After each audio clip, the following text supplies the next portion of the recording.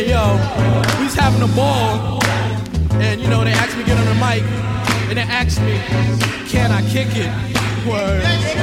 Can I kick it?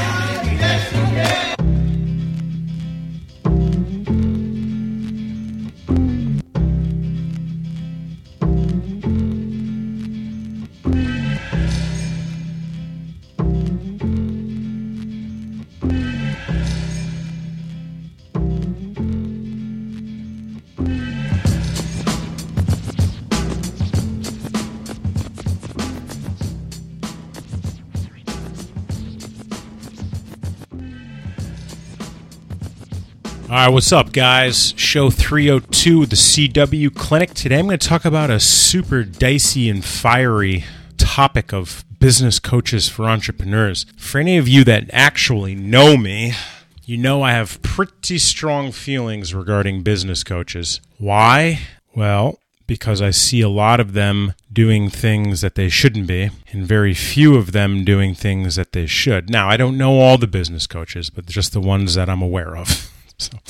So let's talk about business coaches for entrepreneurs. So there's three areas when it comes to picking a business coach as an entrepreneur. Number one, look at the life they live. Number two, look at the business they have or had. And number three, pure alignment. So we're going to unpack those. So number one, when you're looking at the type of person, look at them in depth and vet them very deeply when it comes to the type of person they are. There are some things that you're going to want to look into when it comes to that person, first and foremost, which is what type of person are they?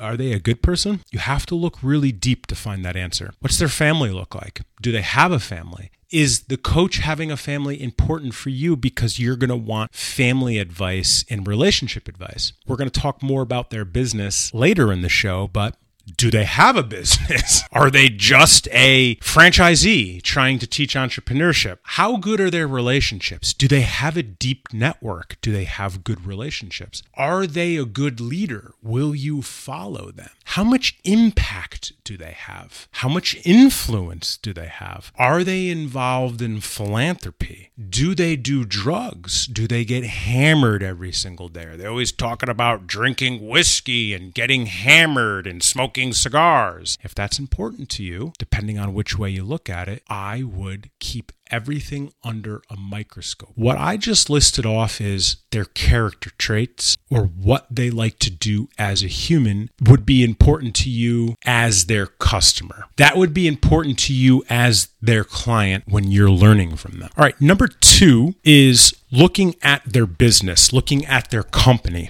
Now, it's fair to say many coaches don't have companies anymore, usually because they've sold them and they're moving into different areas of life, basically. Now, that's the case of a good coach that doesn't have a company, okay? A facade that a lot of coaches put on is they don't have any companies, but they're trying to coach you. Or they're trying to coach you on a coaching company that they've built to coach you.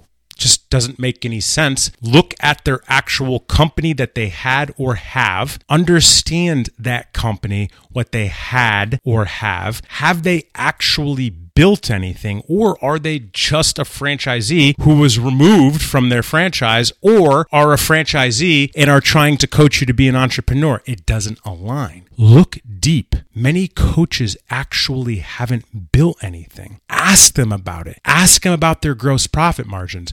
Ask them about their EBITDA. Ask them to tell you about them building these companies and what it meant to them and how they went about doing it. Ask them about their experience when it comes to business. Ask them what they've done and ask for proof of everything. Most people just want to sell you snake oil, unfortunately. And number three, and most importantly, we already kind of touched on this, but alignment. Are you aligned with this person? Can you see yourself learning from this person? Do you get along with this person? What would your relationship look like with this person? For instance, if I want to scale to the 9-figure mark, which is what I want to do, I would want to look at someone who's doing multi 9 figures or 10 figures because they have done where I want to go. But it would be important to me that they have a fitness background, don't do drugs, and don't drink, because I have a fitness background, but also a huge focus on fitness in life. So that's important to me. It's important to me that the person doesn't do drugs because I just don't want to be aligned to someone that does drugs. Not that drugs are bad. I'm just saying I don't want to learn from someone who's constantly on drugs, and I don't drink. So if someone's like a billionaire or running a 10-figure company and they are into fitness, they don't do drugs, and they don't drink, perfect. That's a good alignment to me because that's where I want to go in the same manner. So the alignment is actually super important, and also what a lot of people forget about. Are you going to get along with this person because you're aligned to them? True story, the first coach that I ever hired, I didn't know this. I hired him because he was doing a lot of big things in business,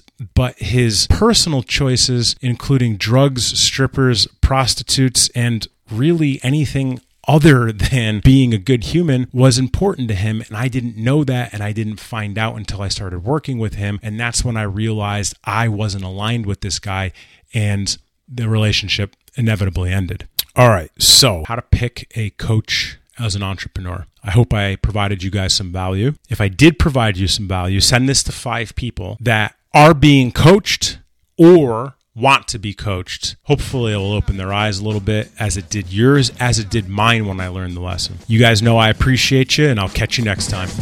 Can I kick it? Yes, you can. Well, I'm born. Can I kick it? To my tribe that flows in layers. Right now, Fife is a point sayer. At times, I'm a studio conveyor. Mr. Dinkins, would you please be my mayor? You'll be doing us a really big favor. Boy, this track really has a lot of flavor. When it comes to rhythms, Quest is your savior. Follow us for the funky behavior. Make a note on the rhythm we gave you. Feel free, drop your pants, check your hair. Do you like the garments that we wear? I instruct you to be the obeyer. A rhythm recipe that you'll savor. Doesn't matter if you're minor or major. Yes, the tribe of the